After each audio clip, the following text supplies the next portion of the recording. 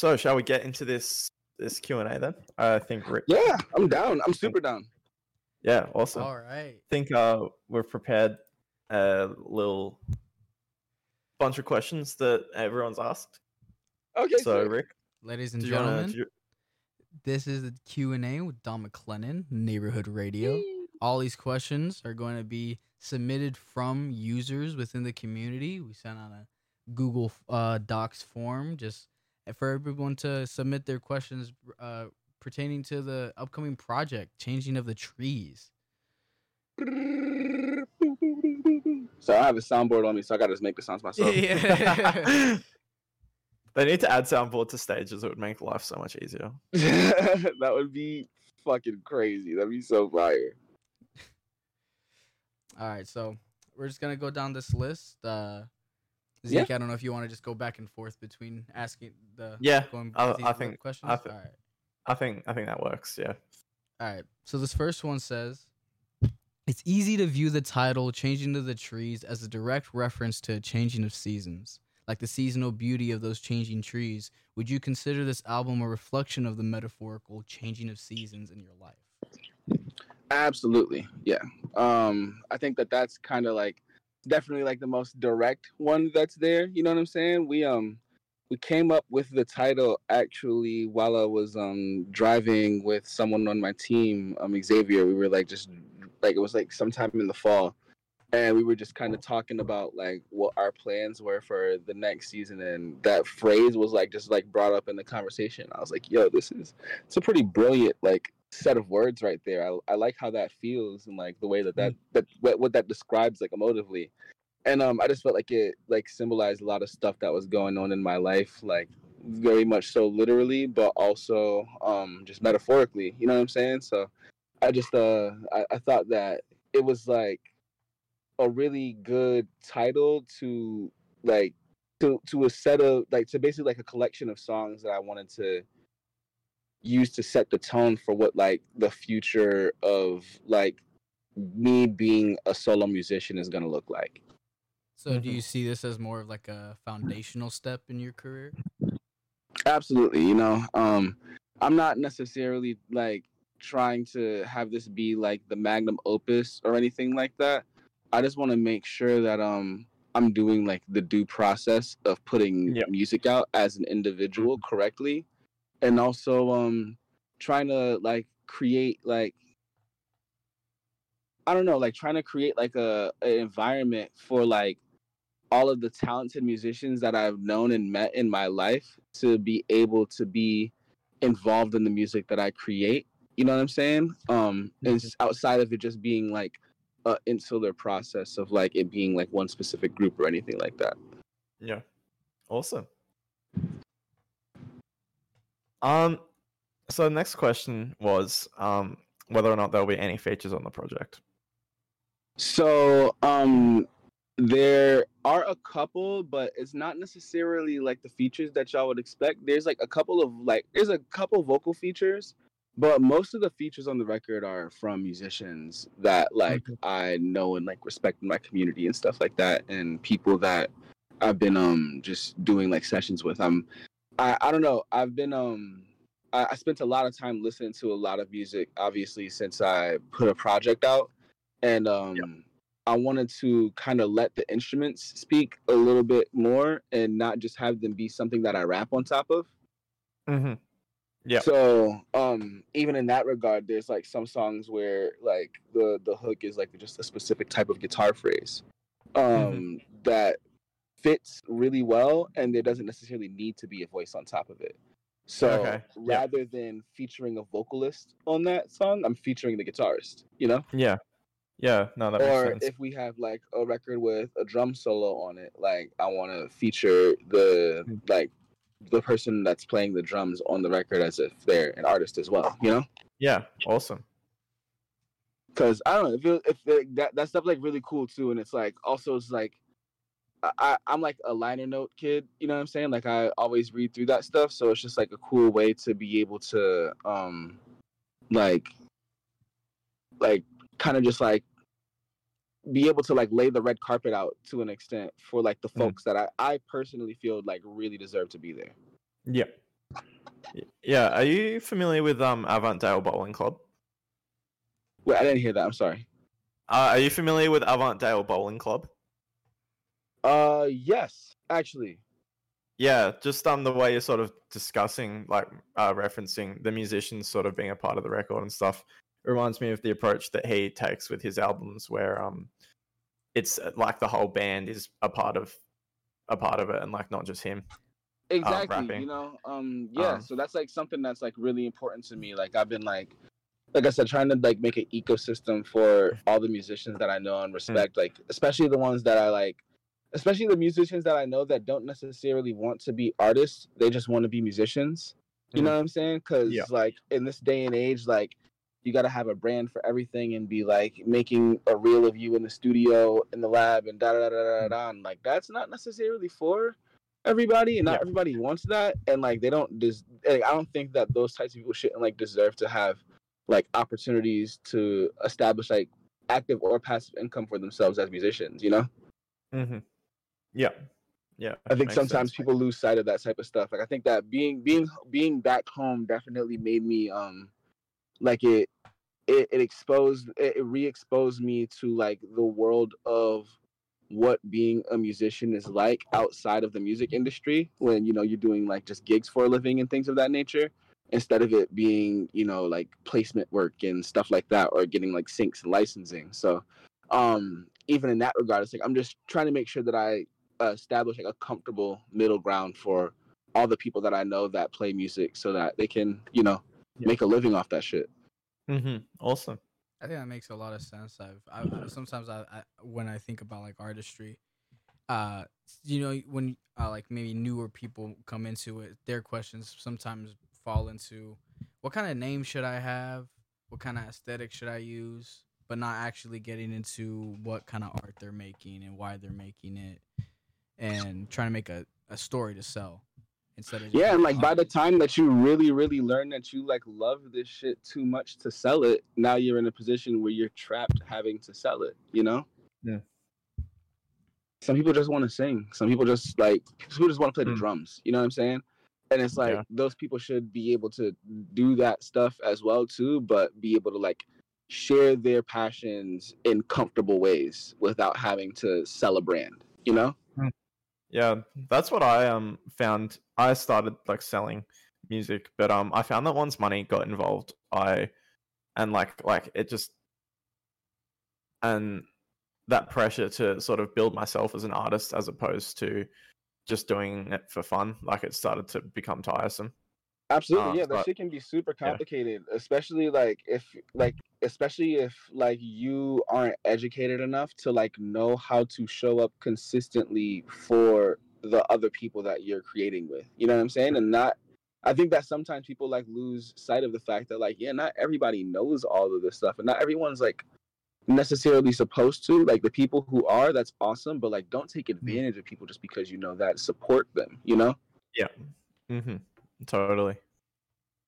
So like I look at this project as kind of like it's like mixing the concrete to like set the foundation down and like show people like what that can look and feel like on a you know, on a high level creatively.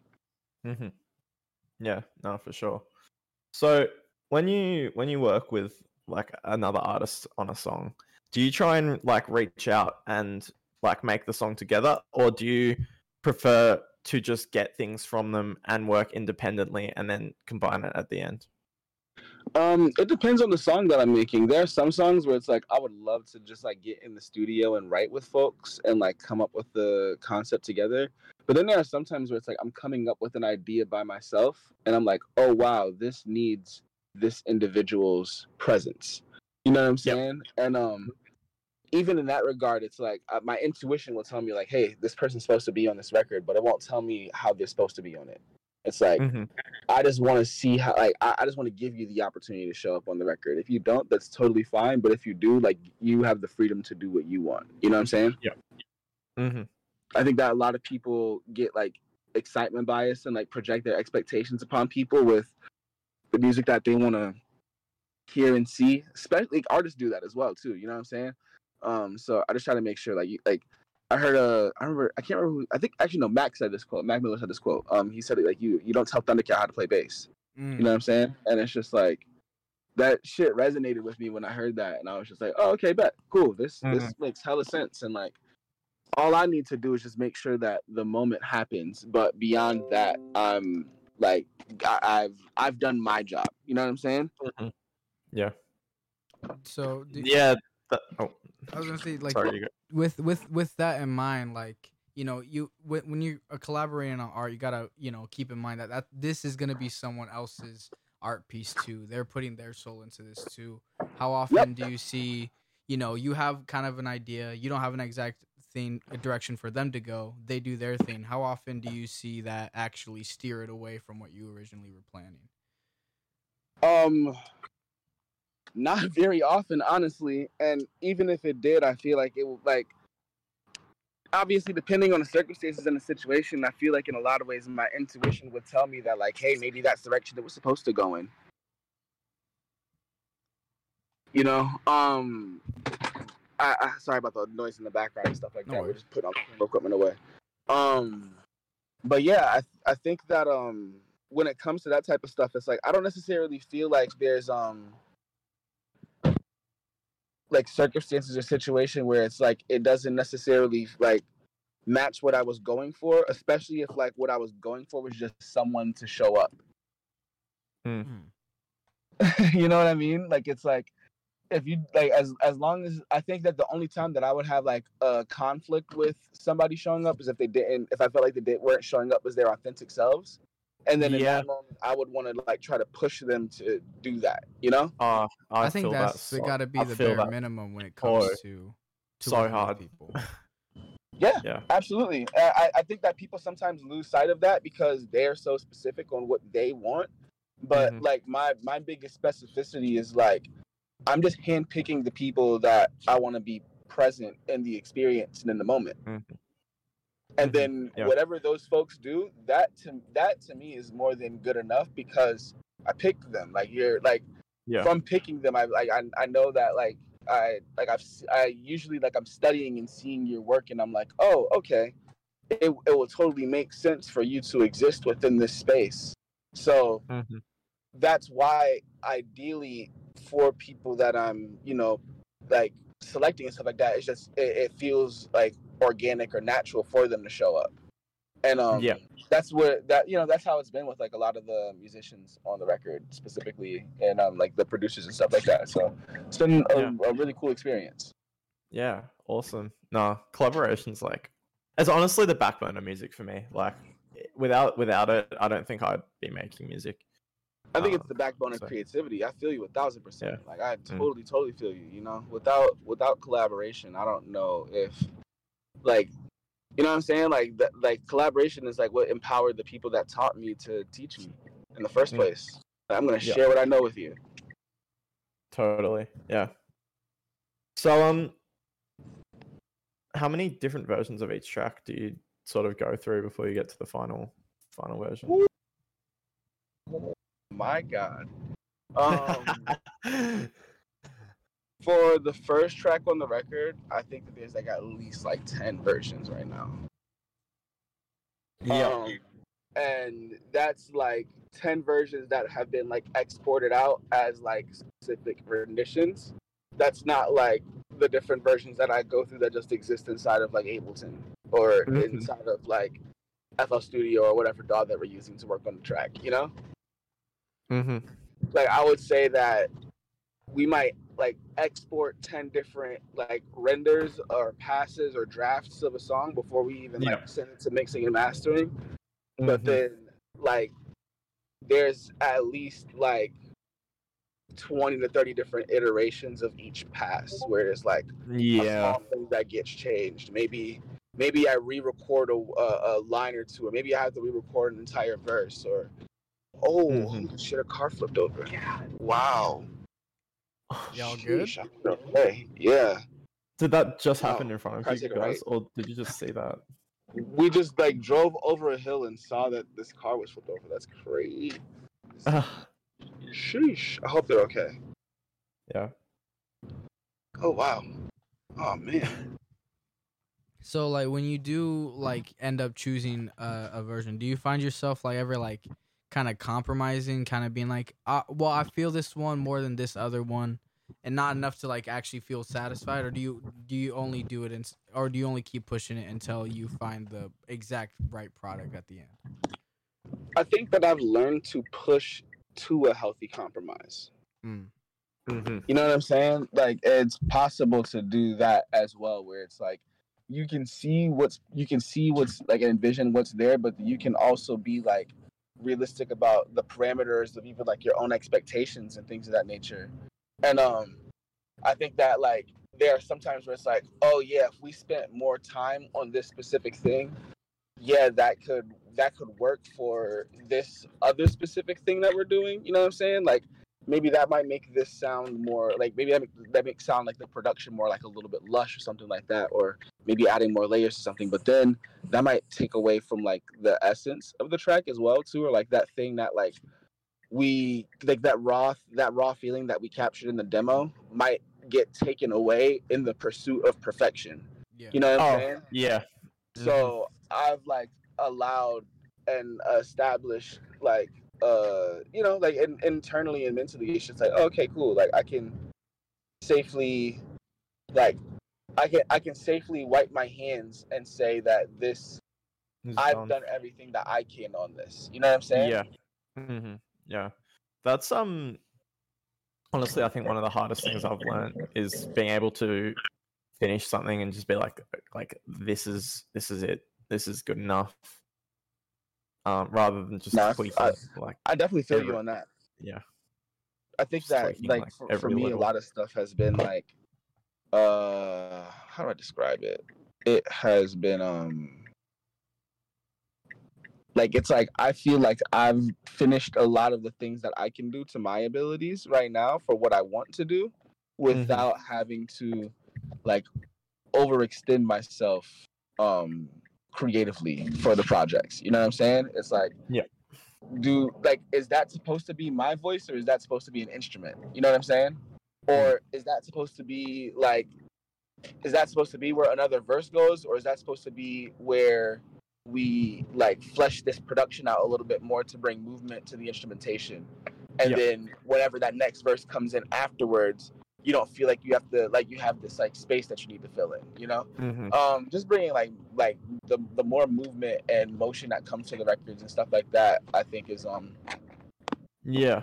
yeah, like it add, that type of stuff adds more depth to it for sure. But like I said, it's also like just using discernment and being able to say like, oh, okay, cool, this like this is the masterpiece that it needs to be because it's been made, not necessarily because of anything else that's gonna get put on top of it. Yeah. How much does like input from like other people really come into play when with your own personal projects? When it comes into making those decisions to, you know what, this is a healthy point to move on and all that.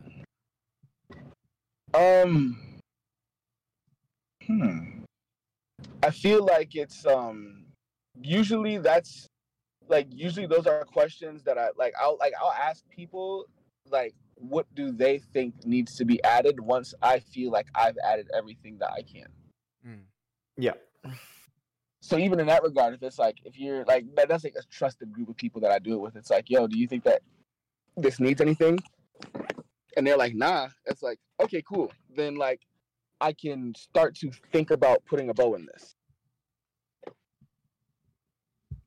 Yeah. And I can figure out what putting a bow in that looks like and feels like, you know? Yeah. Yeah. No, for sure. I think sometimes like it's good as well to take your work to other people because they might tell you what you don't want to hear. And it can be like eye-opening to get that kind of feedback as well. I think it's pretty hard to find someone who's willing to kind of grill you with what you're working on in order, constructively. And my dad. Valid. That's valid as fuck. I'm super fortunate to kind of have a circle of homies that are pretty like tough critics. You know what I'm saying? Like I can like there's some things where it's like it's different. It's a difference when someone feels like there's nothing that needs to be added to a record versus when a record doesn't do something for somebody. You know what I mean? How do you respond like to it's the like latter by continuing to make more records. You know what I'm saying? At the end of the day, I think that it's like, you know, creativity isn't a finite resource necessarily. So it's just a matter of putting your energy into the right things. You know what I'm saying? Yeah. And sometimes you're not always putting your energy into the right thing, and that's a-okay. Yeah. No, definitely. That's I think like it. One of the hardest things I think is like finding. Well, at least I found I think that personally is sometimes like the time yeah. that people put into shit, they're just like, Yeah. oh, I put so much time into this, it must be good, and it's like it's not necessarily always the case, even for myself. You know? Yeah. No, my biggest song. It took me 7 minutes to make the beat for it. Yeah.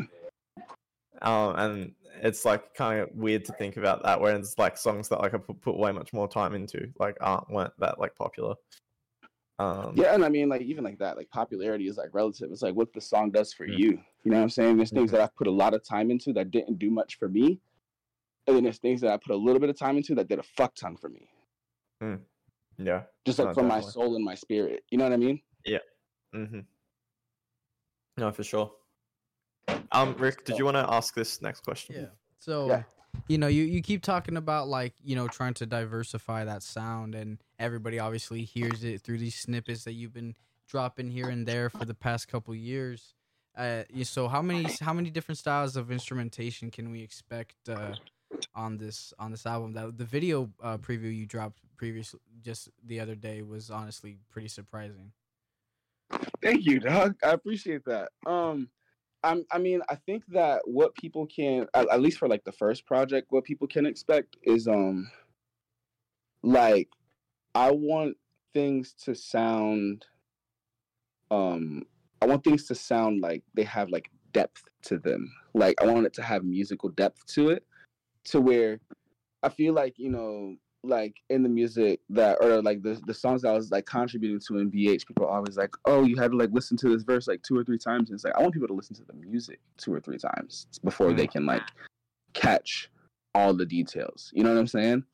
And that's like kind of the, like, there's just like a lot of granular notes in the production and in the instrumentation and in the sound design and stuff like that. And it's like, there are things that might sound like samples that aren't samples, and like vice versa. You know what I'm saying? Like, and it's just like being able to kind of like blend, like it's like blending the space between like a lot of the sounds that I'm a big fan of, you know? So there's like I'll say that it's like a lot of like the music I like to listen to is the stuff that I've been making, and what it sounds like lately, for me at least, is like, oh, okay, cool. This is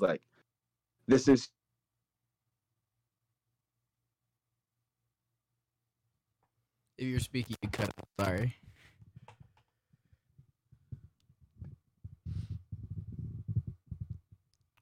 No, we lost Dom. The rains, the storm. Hold on.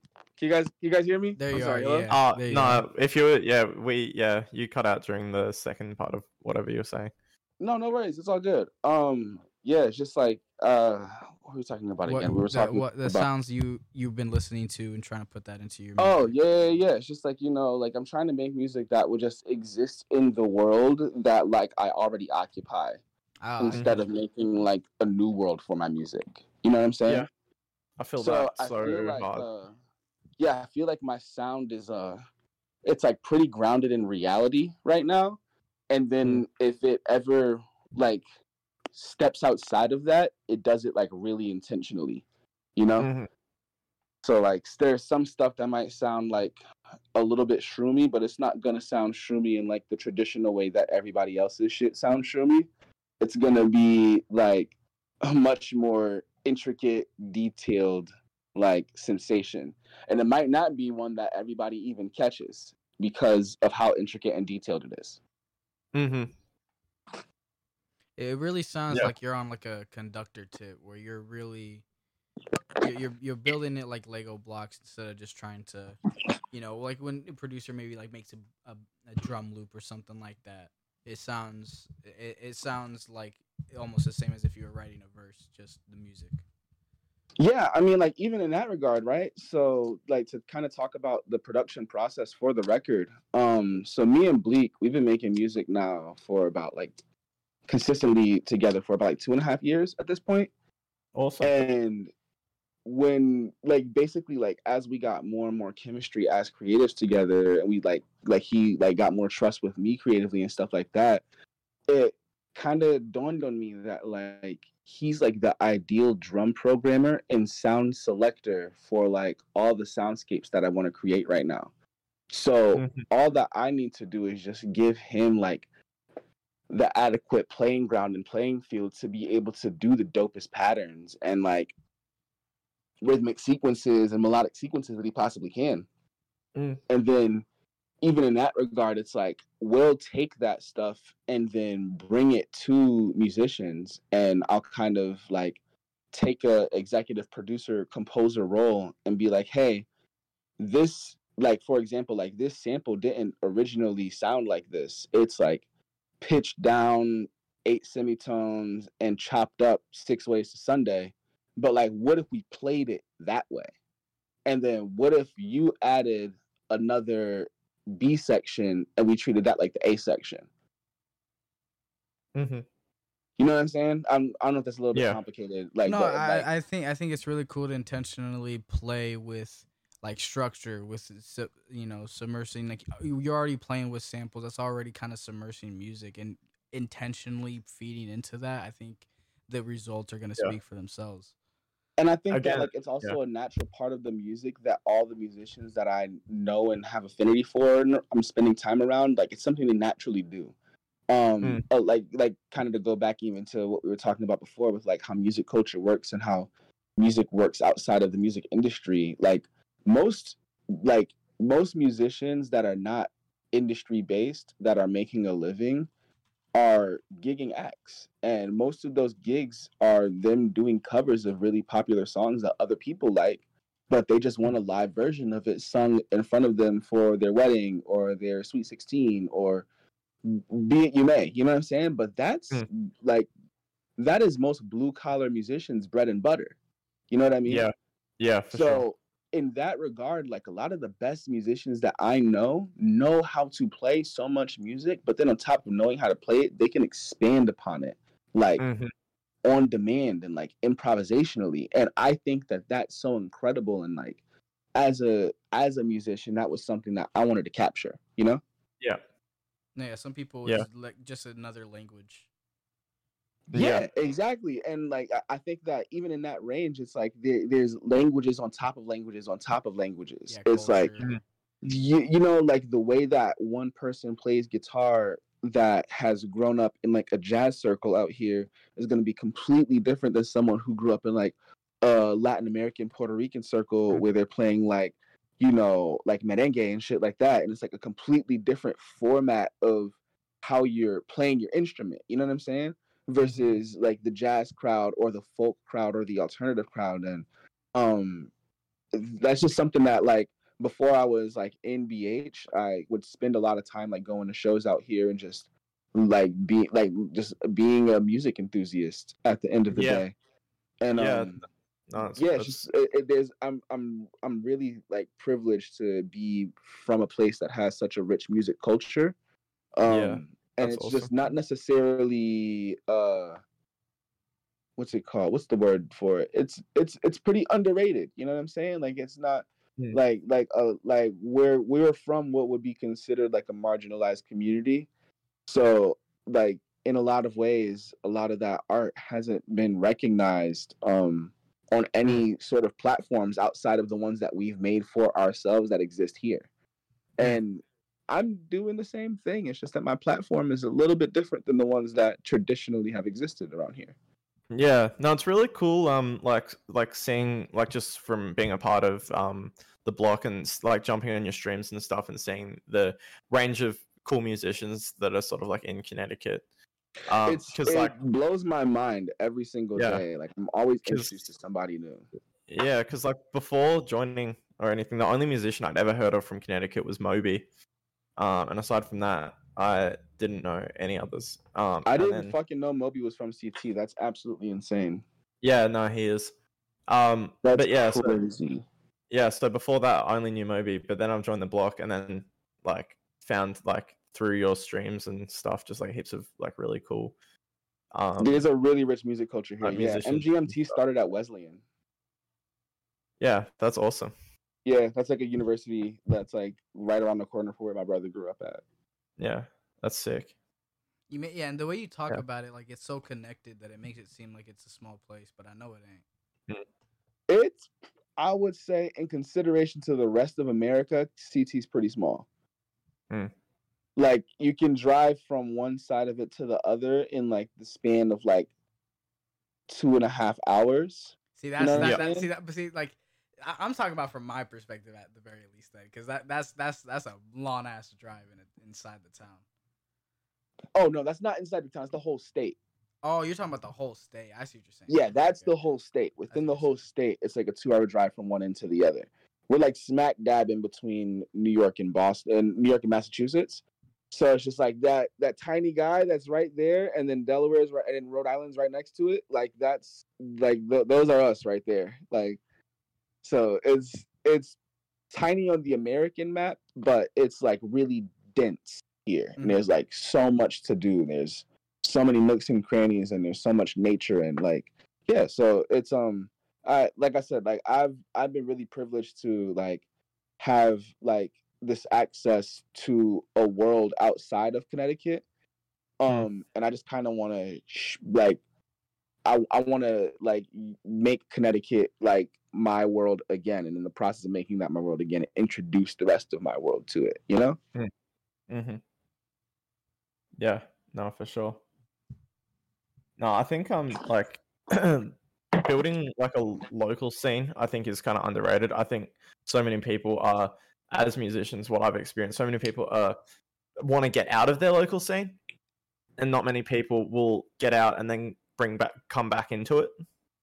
Facts. I love learning about local scenes. You know, like I think that without local scenes, like I was saying before, like the blue collar like music, like gigging musician, like we need those scenes. You know what I'm saying? Like without those scenes, like a lot of people will not be able to make music for a living without having to do something in the industry, and I don't think that that should be the only option. Like, so I feel you. Yeah, like it's been awesome because we have a rapper called Wombat from Tasmania he's gone like become one of the biggest rappers in the country. But he's recently just started doing again like heaps of features for a lot of local artists. And it's just been really inspiring in watching him make it to like the very top of Australian hip hop and then to come back to Tasmania. Like literally a guy I went to high school with got a feature from Wombat. Man, it's just awesome to see him like give back like that. The greats build bridges and ladders, dude. For real.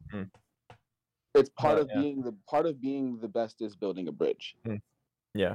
You can be really good at what you do, but there's no way you're gonna be the best if you can't do that. You know what I'm saying? That like even like culturally, you know what I'm saying? Like all the guys that passed the torch to Kendrick, them passing that torch solidifies them so much more than the people who didn't.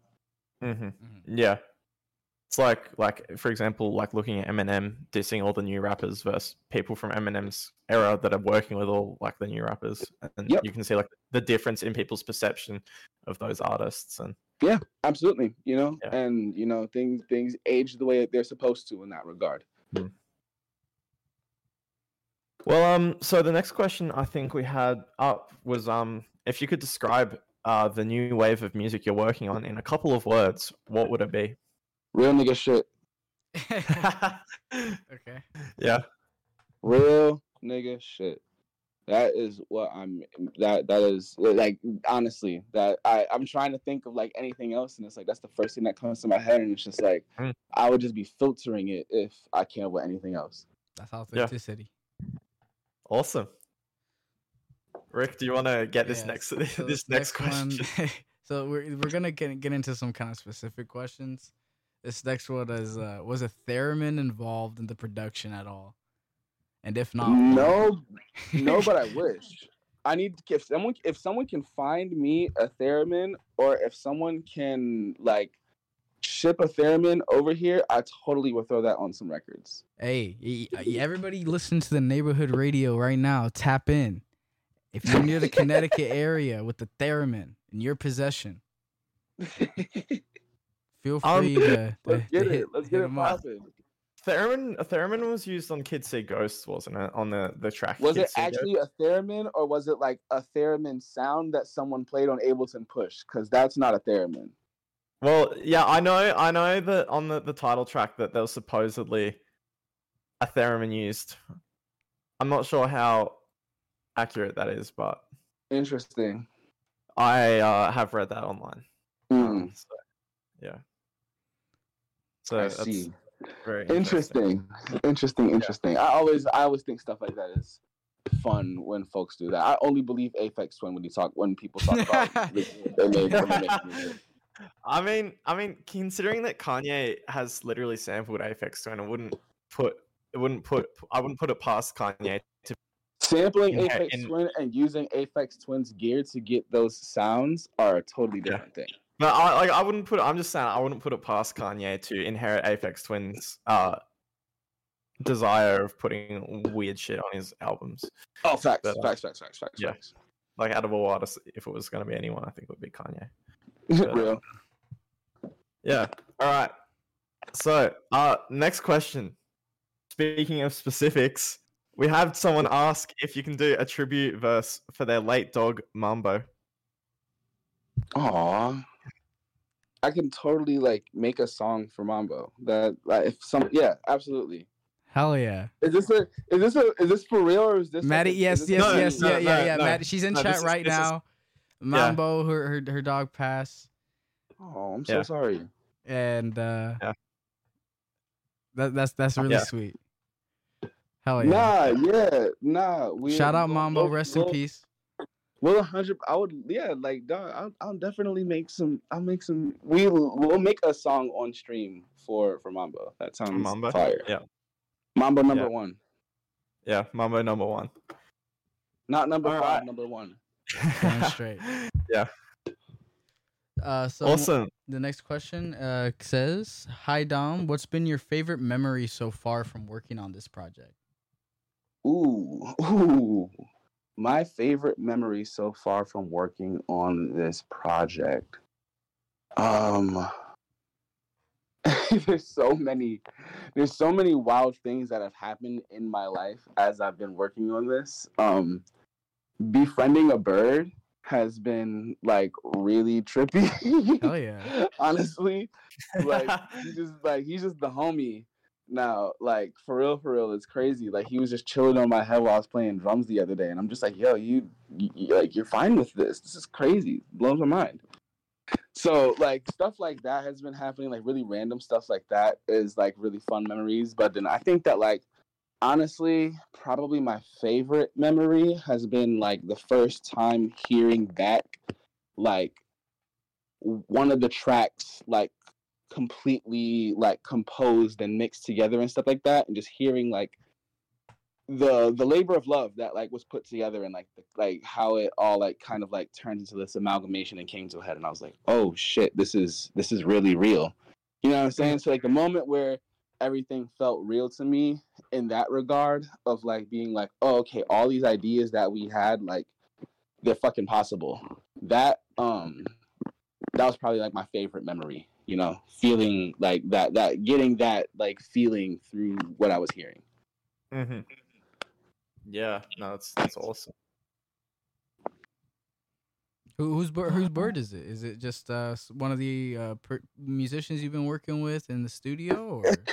So one of the videographers that I've been working with, my homie Kirk, he like pretty much like he adopted a bird, but like the way that he adopted it is like the craziest fucking story ever. He's at the golf course with his friends. He got invited to go play golf with one of his friends. So he's out there playing golf, and a bird literally like flies onto the course and just like lands on his bag and doesn't leave. There you go. So, and next thing you know, you got a bird. So my first instinct when he was like telling me about this, I'm like, yo, you have to take this thing to the vet and like make sure that it's not like escaped from somewhere, or like make sure that it, like chip gets read or something like that. You know what I'm saying? Like my like environmentalist brain like jumped out a little bit. You know what I'm saying? And I'm just like, okay, well, yeah, let's make sure that this thing is like safe and like that it's not like sick or anything like that, because usually, you know, especially if it's like a wild animal, it's like, but it didn't look like a wild animal. It looked like a very Domesticated. Yes, exactly. But it's a like a literal baby. It must have like escaped from like a pet store before it got tagged or something like that, and like literally just landed on this dude's bag. But they've been absolutely inseparable since then. When he took it to the vet, the bird had no chip on it or anything like that. It's literally just like it was a bird that is imprinted on him and has been his homie ever since then. And every time the bird comes around, we just kick it. That's amazing. There you go. We love shout out Goody. So for real, shout out to Goody. That like it trips me out. He just really be vibing. He's just the homie. All right. So the next question I think we had was so from what we've heard of your project, it sounds like it has some like pretty cool like samples and stuff. So someone was wondering, where do you pull from when it comes to sample inspiration? So it's been really interesting. Like, I am not the one that is coming up. I'm not the one pulling the samples. I'm the one that is like putting the people together that have pools of records that are like available for us to utilize. Whether they have like the publishing and the rights and stuff like that taken care of and stuff like that. So that's the role that like Alex has been playing, essentially, as like the executive producer for the record, which is pretty tight. Like essentially like he has a bunch of like relationships that he's established with like different sample libraries and things of that nature. And they are trying to like breathe new life into this music.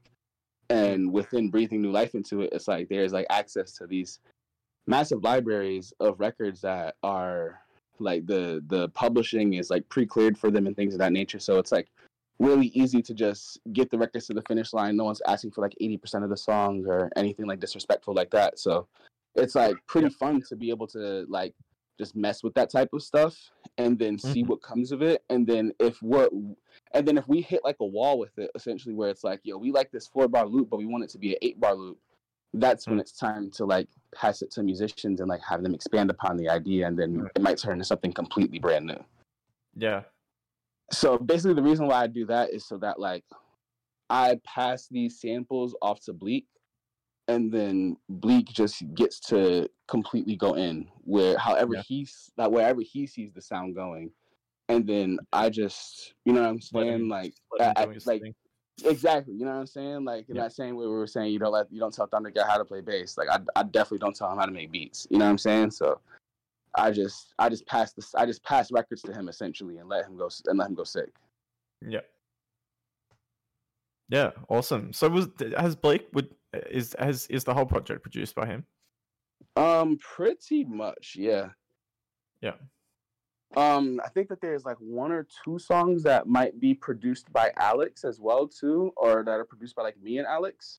But the majority of the record is produced by Bleak, and then it has like executive production by Alex. So like usually it's like samples coming from his catalog and library and things of that nature, or Alex is like assisting in the sound design for the compositions that I'm creating for the new stuff that we're doing with musicians and whatnot. Awesome. So how long have you really been working? Like, obviously, you know, even when you're in... Picture's fucking hilarious. I'm sorry. I just saw this picture in the fucking chat. Yeah.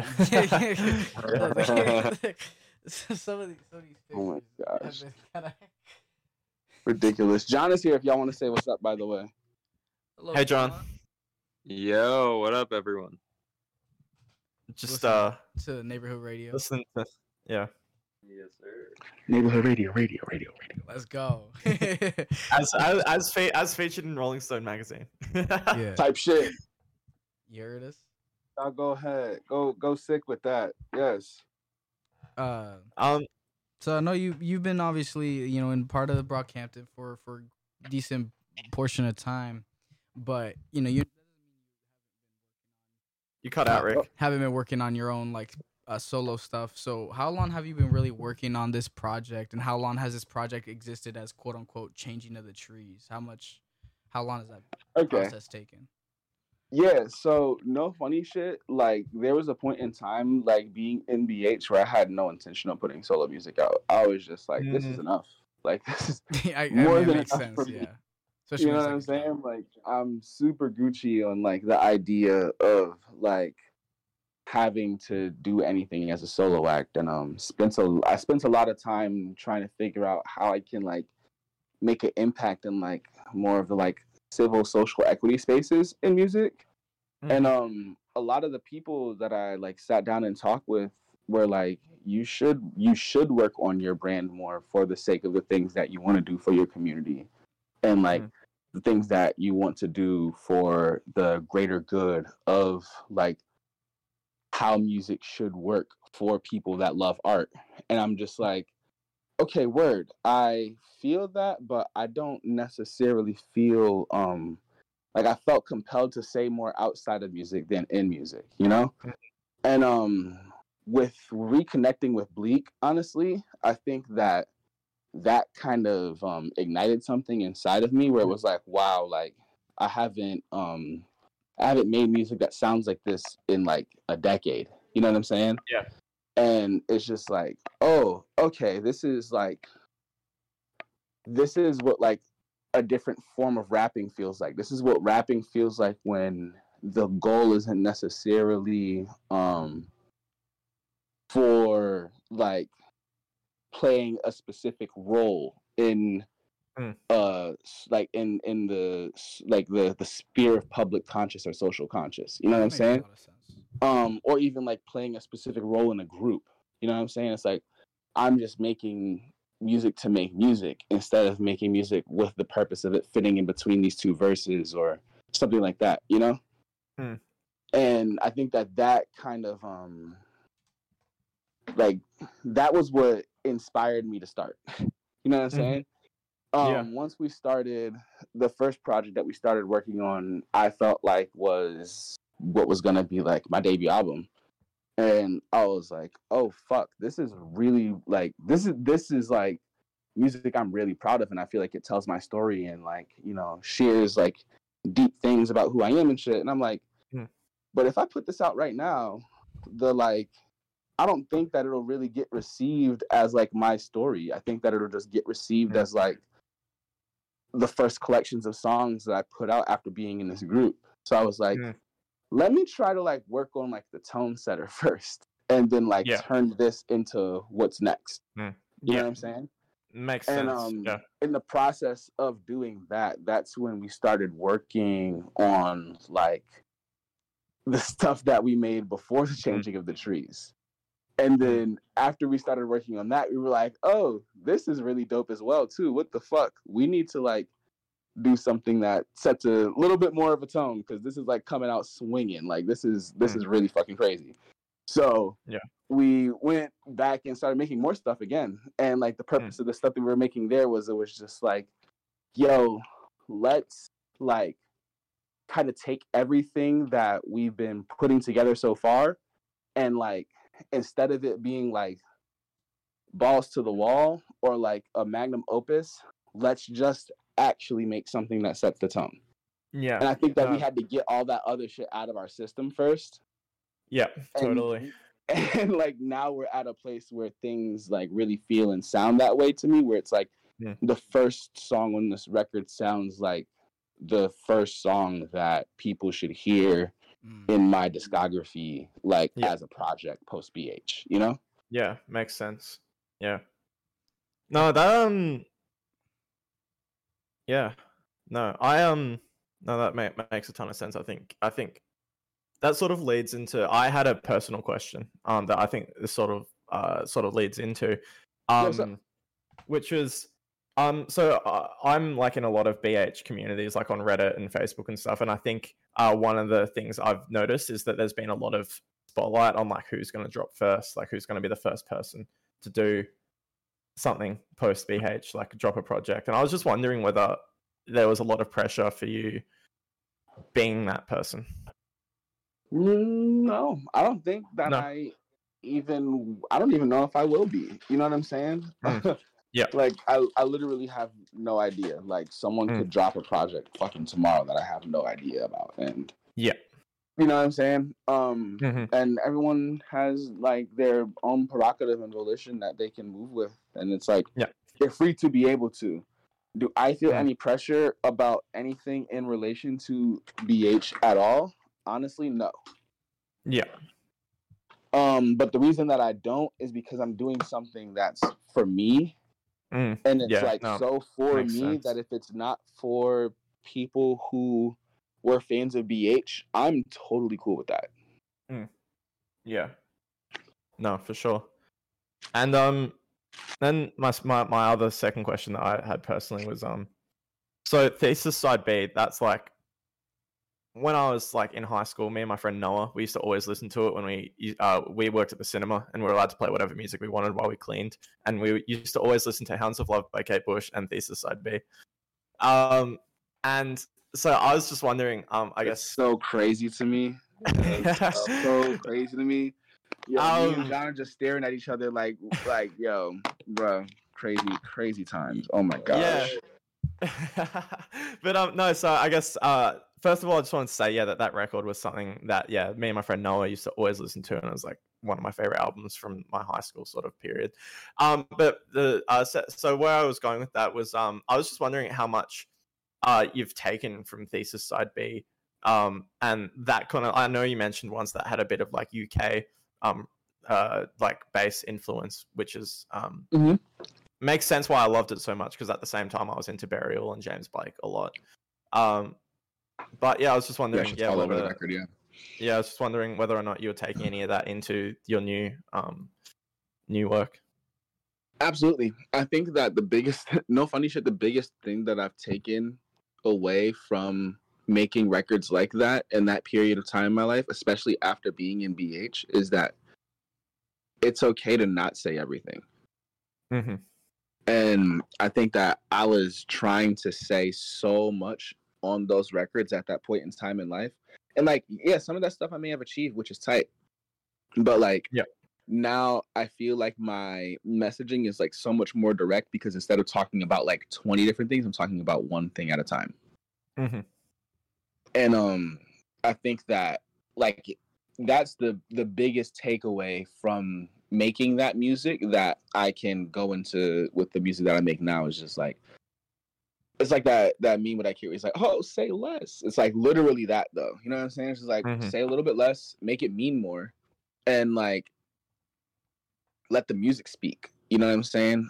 Sometimes the music doesn't necessarily have to be your words. It can be literally the music, and you can contextualize those sounds with the words that you say, so that when it breathes out again, people are thinking about the shit that they just heard, and they're like, oh, that's what that means. Or, you know what I'm saying? Whatever it is.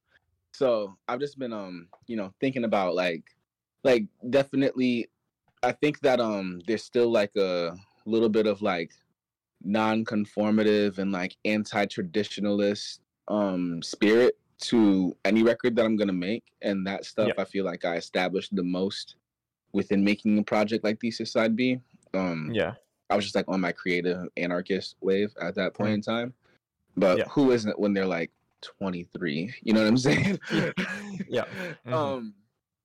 But yeah, so like I would say that like if there's anything that I took away from those records, it's like, yeah, I don't have to do everything by myself, and two, I don't have to say everything like the immediate moment that someone gets a chance to hear me. Yeah. No, for sure. And my final question was just what your favorite New Jabez song is. Ooh, wow, that's such a good question, dude. That's wow. Okay, so Mistline. Yep. It'll be That's Mistline. Mistline. Yep. And then second would be Feather. Oh, classic. Third would be Lovesick 02. Uh-huh. Yep. And then the fourth would be I think the song's called it's off of a Samurai Champloo compilation, all with the blue cover. I can't remember the name of it right now. I think it was called Longitude, maybe. It was with him and either him and Suchi or him and Fat John. But there's like it was the one on the blue cover, and like I used to like go to sleep to that record like every fucking day. Yeah. No, the Samurai Champloo soundtrack. Bowler. New Jabez, like I remember when I got into him, it was like entering a whole new world of like production and rest in peace. He I got a video of myself. I went to a museum and they had some sort of like science thing, and they had a instrument that you could play by hitting a thong with it. And I got a video of myself playing Reflection Eternal. That's fire. Which was funny. But yeah. Anyway, yeah, cool. No, there's some pretty solid picks. So yeah. Thank you. Appreciate Anyway, that. that's it for my personal questions. Rick. Word. So like Okay. in those 10 years between Sense Now and the Thesis Side B, you know, how much like did it ever come into mind consciously as you were making this what your last statement as a solo artist was? And like did you consciously, you know, translate any of the messages from back then and evolve them, or you know, how much did that really just come into mind when you were actually making this? I feel like the person that I am now is talking to the person back then that was making that record with the songs that I'm making today. Like it's like it would be like me telling that guy like, yo, slow the fuck down, like don't trip, you got it. You know what I'm saying? Like trust yourself, trust your abilities, like, and like almost being like, this is what it sounds like when you trust your abilities, and like when you're confident in yourself, this is how you can sound, and you can be saying shit like this instead of the things that you were saying at that point in time in your life. So like, was that on purpose to like unnecessarily pass yourself, or was that kind of a message you kind of just intended for a younger audience in general? No, funny shit. That's kind of something that I just realized right now. But like, you know, when I think about the lyrics and the lyrical content, and like in a lot of ways, it's like everything that's being said in this project, it's like I'm living these raps in real time. It's not like, you know, like a gross exaggeration outside of like the traditional figures of speech or anything like that, but in the most literal sense, there's a lot of things in here where it's like these are things that it's like I like to almost like call it like manifestation music, where it's just like, you know, this is things that I would say to myself in the mirror to make sure that I feel like confident to get shit done. Or it's like if some shit went south or some shit went left, it's like I can look in the mirror and say these things to myself and still feel and stay true to my essence and my spirit. You know what I'm saying? And I think that that was something that I was trying to do like 10 years ago when I was making songs I was making records like Thesis. But I think the way that I was doing it was like I still had something to prove back then. I feel like I had to prove to my creative community, to other musicians, to bloggers, whoever the fuck, that like I was not just a rapper, but like a creative ass person. Yeah. And now I don't feel compelled to prove that to anybody. I just want to do cool shit. So this is what doing cool shit looks like to me now. You know what I'm saying? Mm-hmm. It doesn't look like proving anything to anybody. it doesn't look like anything but me being myself and expressing myself in real time in life. That's the right type of growth that you want. You would think so, right? I mean, like, we all aim for growth. You know what I'm saying? That's the big picture goal at the end of the day. You know, I don't ever want to be in like a fixed or stagnant mindset. You know, but I just want to be in a place where, at the very least, like creatively and like expressively, I can be honest with myself. You know what I'm saying? Awesome. So my next question was, speaking of, a lot of change, a lot of growth. It seems like a lot of that's obviously the core theme and idea that you've been kind of running with lately. You recently moved from LA back to Connecticut, and Mhm. I know that like that shift, either way, is super huge. How deep in this project were you at that point when you did move, and how much did being closer to your friends, family, that core community that means so much to you, how much did that actually impact how the project's actually turning out now? That's a really good question. So I Like, officially moved back here in mid-May. So actually, I haven't been back that long yet. That's true.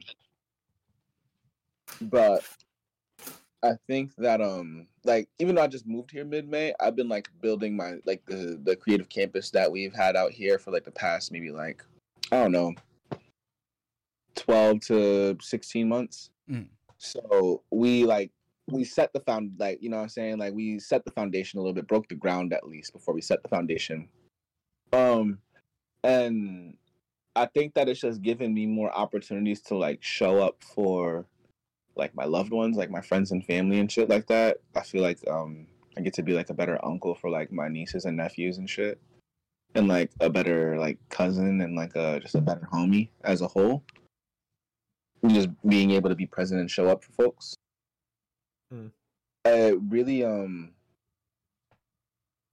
you hear a lot about the work that artists do on being an artist, but this whole thing was really like for me to work on myself.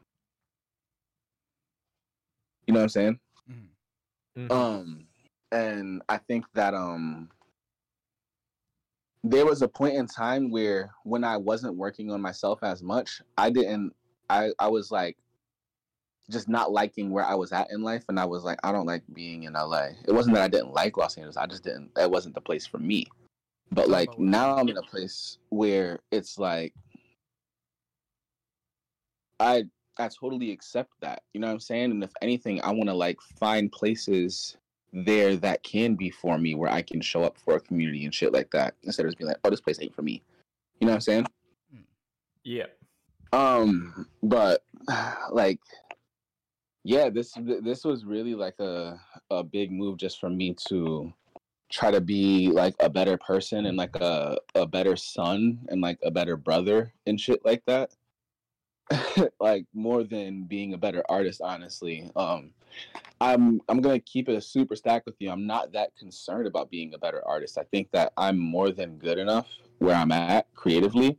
It's just a matter of like making sure that I have an outlet and I stay expressive and like use my creativity more as a vessel for like other creative people that I know to get their shit off than focusing on getting my shit off. That's a pretty unique standpoint or viewpoint of it, especially as someone in your position. Like I'll always keep growing and continuing to be creative and challenging myself and learning new ways to create. But that's not necessarily what I'm working on. That's just something that I naturally do. So why do I have like it's almost like it's almost escapism. Like it's a form of escapism to like be like, oh, I gotta work on my brand or I gotta work on this or I gotta work on that if I haven't put that self work in. And I'm dead ass still working on that shit in real time every day. Yeah. Hell yeah. So that's the like yeah, so that's sorry, my fault. That's the big thing for moving back here. It's like working on myself and shit like that. And I think that I think that even just the way that I talk about myself and the way that I talk about like places I do like, people I do like, places I don't like. I don't dislike anybody, but you get what I'm saying. Like in that whole spirit, it's just like that all shows the growth for me, at least. Mm-hmm. Oh, that's great. I know Yeah. that a lot of that stuff that that's from your where you were raised and everything, like stuff like that's always gonna be really meaningful for a lot of people. And the way you describe it, you come from a part of human history where like people in general, just that side of the U.S. and there's communities are just super tight knit, and you always talk about how much you've seen. And I can only imagine being away from it for so long to LA of all places. And apologies if I missed this part of the answer because I had to go get a drink and some food. But You're would good. you say that it would have been a completely different record if you were to stay in LA and rather than move back to Connecticut? I don't think I would have done it. You don't think you would have done it? Okay. Nope. There we go. I would have done something different. Like I think that my intentions and visions were like in such a specific place, and like I've been able to utilize making this record as a extra tool to build community where I'm from. Whereas like and that was like a really important purpose of even doing that, for like making the music for me, was being able to say, hey, here's how I'm using my music as a tool to be able to like assist us more or bring more resources into the community. It's like, yeah, I don't necessarily like, I'm not pressed to drop a record unless I'm incentivized to. And the way that I'm I'll be right back. incentivized to, you know what I'm saying? It's like those types of things. It's like, I'll just give y'all music for free. Like, it's not tripping. You know what I mean? So that's like the way that I look at things philosophically when it comes to that type of shit. Yeah.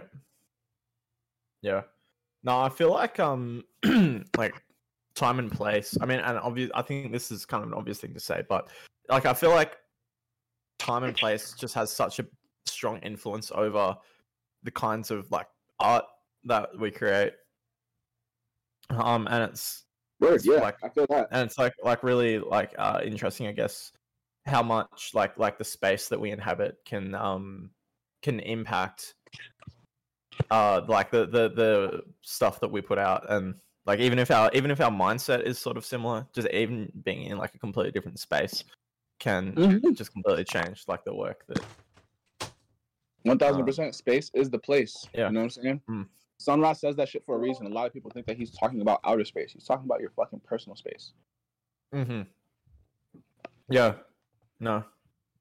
For sure. It's like something I've noticed a lot with like a lot of like Norwegian black metal, for example. Like I feel like a lot of that is a direct result of not even the mindset that the artists had at the time, but more so reflecting the landscape of the country that they like live in. And yeah, it's just like really cool to see that like in people's music. No, that's fact. I think that even like with like you see that even like with like Swedish pop and shit like that. It's like the way that the music is written. It's like there's like a sense of self to and like a sense of like belonging of self to the melodies and the harmonies and like the songwriting. I think that's why people like always resonate with that shit so much. I think that really makes sense when you look at it through the lens of music history. You know, you look at a lot of artistic or musical movements from 1600s, 1700s, and stuff like that, and how it directly, was in reference to some big global event or whatever. I think the fact that we can actually already observe that in modern music, I think, is very, very interesting. Yo, you make a great point, dude. So a lot of people don't know this, but I went to school for music journalism, and when I was at UConn for that, I took one of the music history classes that I took. Like, we went through all of the eras of like contemporary, post-contemporary, postmodern music, all that type of shit. You know what I'm saying? And something that's very specific and unique to like music after I believe it's after the Romantic era specifically, and like going into like the commercialization of music as well too, more as a product, that's where genres get introduced. But before that, music is described literally by the era of time in which it was corresponding to. Mm. Like Yeah. all Baroque music is part of the Baroque era. Right. Yeah. Mhm. You know what I'm saying? Like it's really, really interesting how like all that stuff gets hyper cataloged and categorized and shit like that. So you're definitely making points when you're talking about how just like the big connective tissue between all of it is really just the perception of self. You know what I'm saying? Yeah. No, for sure. It's and no, it's really like I suppose like looking back at music history, and it's like really almost like awesome to see how much great music was literally like how many great scenes have come out of just like-minded people experiencing similar things at the same time. Exactly. Like looking at like Bristol, for example, like shithole city in the United Kingdom spawned Massive Attack, Portishead, and like and all those awesome like artists that were on a similar wavelength. Like it can't be that much of a shithole, right? You know what I'm saying? Yeah. Yeah. But and it's just like really cool, like that whatever was going on in Bristol at that time just influenced random people to just come together and create the same kind of art and the same kind of music, and enough to the point where Bristol has become known for a whole genre of music. And yeah, and it's just really cool to look at examples of that throughout history. For sure. Okay, yeah, I got a quick question for yeah. you guys actually too. Yeah. So did you guys have anything else that you guys needed to like go through with Neighborhood Radio today? Because you know that I'll sit here and talk with y'all on Q&A for like 4 hours about this shit. But like, was there like any music or anything that we needed to like go through or anything like that? Because I'm supposed to just like jump and shit like that. I only had one more question. We were gonna jump into the I love my plug section if you wanted to. Oh shit! If you wanted to join us for it. Yeah, I'm definitely down. I'll just be muted because I'm gonna be eating some spaghetti. Yeah, but I'm down. That's cool. Yeah. Awesome. My last question was just, you talk about like how you're creative, music, the actual musician part of things, like actually playing an instrument, the programming of it. Maybe you're a writer, you rap, but you're also, lately you've also been showing off a lot of your graphic art chops, a lot of your skills in that regard. And I don't believe we've really seen a cover. So I was just wondering, I'm not, asking for a preview of the cover, but like, have you had any hands on the making of that, or how what's that looking like? Is it a photograph, piece of art? I'm just interested on that since that hasn't really shown off. No worries. It's a photograph. I'll tell you that part. I won't share it with y'all right now because I do want to like have a reveal for it and shit like that. Oh, yeah. But it's in a location that y'all are familiar with based off of the stuff that has been in the rollout. Like it's like literally around the corner from where some of the pictures and videos have been taken. We just haven't shown that part of the area yet. Oh, okay. You know what I'm saying? But like, how do I describe it? So I've been learning this is something I've been learning over the last like 3 years, right? I'm learning that a lot of great design does not happen on paper, but it happens like through conversation and communication, and also through community. So ultimately, like spending time sitting down with the people that I'm sitting down with to come up with the idea for what we shot for the cover art is how I contributed to the design. Whether or not I pressed the shutter and like I framed the shot with the person before they pressed the shutter. You know what I'm saying? Like those types of things where it's like a lot of granular detail. But before we even framed that shot, we all sat down in a room and talked together about the type of feeling that we wanted that shot to evoke. Yep. So, that's like in those levels and those like that, like I've been just being super, super intentional with the art and not just being like, oh, let's just do some random shit. Yeah, you know cool what I'm saying? Picture, Like everything is pretty intentional in that regard. And it's like, if y'all were to like send this shit to like Rainbow, he'd be like, oh wow, this is all literally like in the same location. It just looks like it's not. Okay. That's awesome. I think cover art's a very underrated aspect of giving someone a collection of music. I think well, because the thing I've always thought with cover art is like it's the first engagement that anyone has with your music. So it's like like how many times have you listened to an album because you think the cover art's awesome, versus how many times have you skipped an Images album because it's elicit got some emotions. image It's gonna be forever Yep. associated with that music. and Exactly. You're that's absolutely why right. like that's why it's always been like cover art. I like there's low key been times when I've spent just as much time on a cover art as I have on a song. Valid. That makes mad sense. I because feel you 1,000%. because it's like yeah, like people that like if I've got like a cover art that's like got a few colors on it, people are gonna be thinking about those colors when they're listening to the music, and I want the music to sound like those colors. If that makes any Oh, sense. of course. No, that makes Um, so much sense, dude. yeah. So anyway, that Nah. so I'm really keen to see the cover art. Because yeah, again, it's one of my personal favorite parts of music. So Yeah.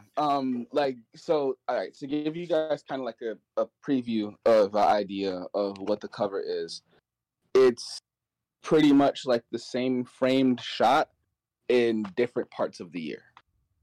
Okay. Oh, okay. That's hard. I already That's got. hard. That's okay. Yeah. I like that concept.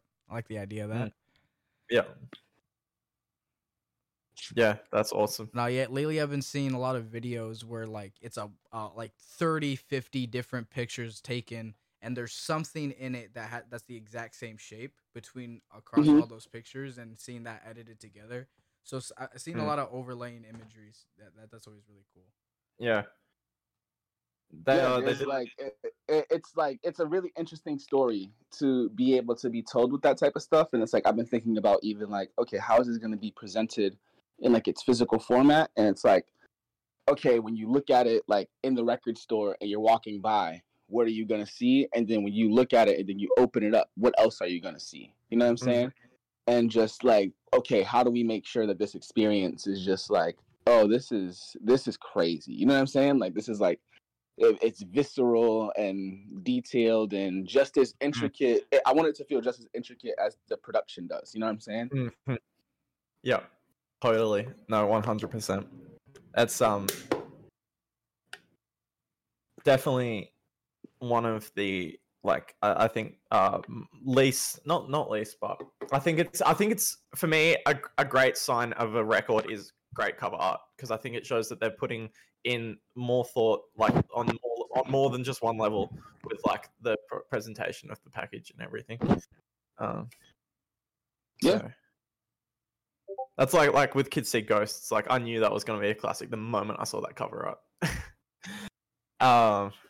So And that's how I hope that same feeling gets evoked. Like when people see this shit, they're like, "Whoa, this is gonna be." I'm not sure what I'm getting into. You know what I'm saying? Like it's fun. Yeah. Like I'm like looking at it and I'm like, is it a cover for a folk project? Is it Yeah. a cover for a rap project? Is it a cover for like the last thing that I expect it to be is a cover for a rap project? Mhm. Hell yeah, especially in a rap circle. That's a good sign. Yeah, totally. I think I speak for everyone in here when I say that I'm very, very excited to see it. Oh yeah. All right. Awesome. All right, I think okay. that. Well, I think that that was the last question, right? I think that. Oh, that's no. No, Just yeah. make Sorry, sure. I just thought of this one. But it was just one. I was sort of wondering. So like Tom York. A lot of his solo music, probably like 30 to 40% of it is, or maybe not that high, but I know a lot of it is scrapped Radiohead material. Tom York that is he- that nigga, yo. that he- I yeah. fuck with Tom so heavy. Yeah. So a lot of his work is scrapped Radiohead work, and I was just wondering if you had any solo music that was something that didn't work within BH that you've sort of taken and reworked into your own. Absolutely. Yeah. Absolutely. I think that was part of the point of doing BH. It was like, you know, there's shots that are not gonna land on this court that might land on mine. It's like, what am I supposed to do? Not take that? Come on. You know what I mean? Like, yeah, it's ridiculous. But more than anything, I think that it's just like the sheer volume of what we created, and like there are certain things where it's like, oh, okay, I know that line isn't necessarily for this record, but I I'm in the space where it's like I'm working this muscle, working this muscle, working this muscle. It's like, oh yeah, let's put that verse in the tuck. You know what I'm saying? Or let's not put that verse in the tuck. Let's put it out there. But if it's not what's needed for this song, throw it back in the tuck. Awesome. Cool. No, that makes a lot of sense. I think it's all about just being resourceful with your art and creativity and shit like that. You know what I'm saying? Definitely. I think the worst thing someone can do is throw away a piece of their art. No concept gets left behind. You know what I'm saying? Yeah. Yeah, that's what I found a lot. Like a lot of my shit is from like my album that I released like a few months ago has stuff from like 2017. Feel you on that. Yeah. So it's like I feel like something can always. That's how you know it's good, because you sat on it since 2017 and you were still down to put it out. Yeah. No, for sure. Stood the test of time for you. Of course, it's gonna for other people. You know what I'm saying? Yeah. No, definitely. It's all about just being confident in yourself enough to believe that. Yeah. Some wise words from Don McLennon himself. Appreciate y'all. On the Neighborhood Radio Q&A questions from the audience, from members of the server. Thank you guys for submitting. It means a lot. Shout out to the block. But yeah, I still don't have my sound, but I would. Otherwise, I would. Yeah.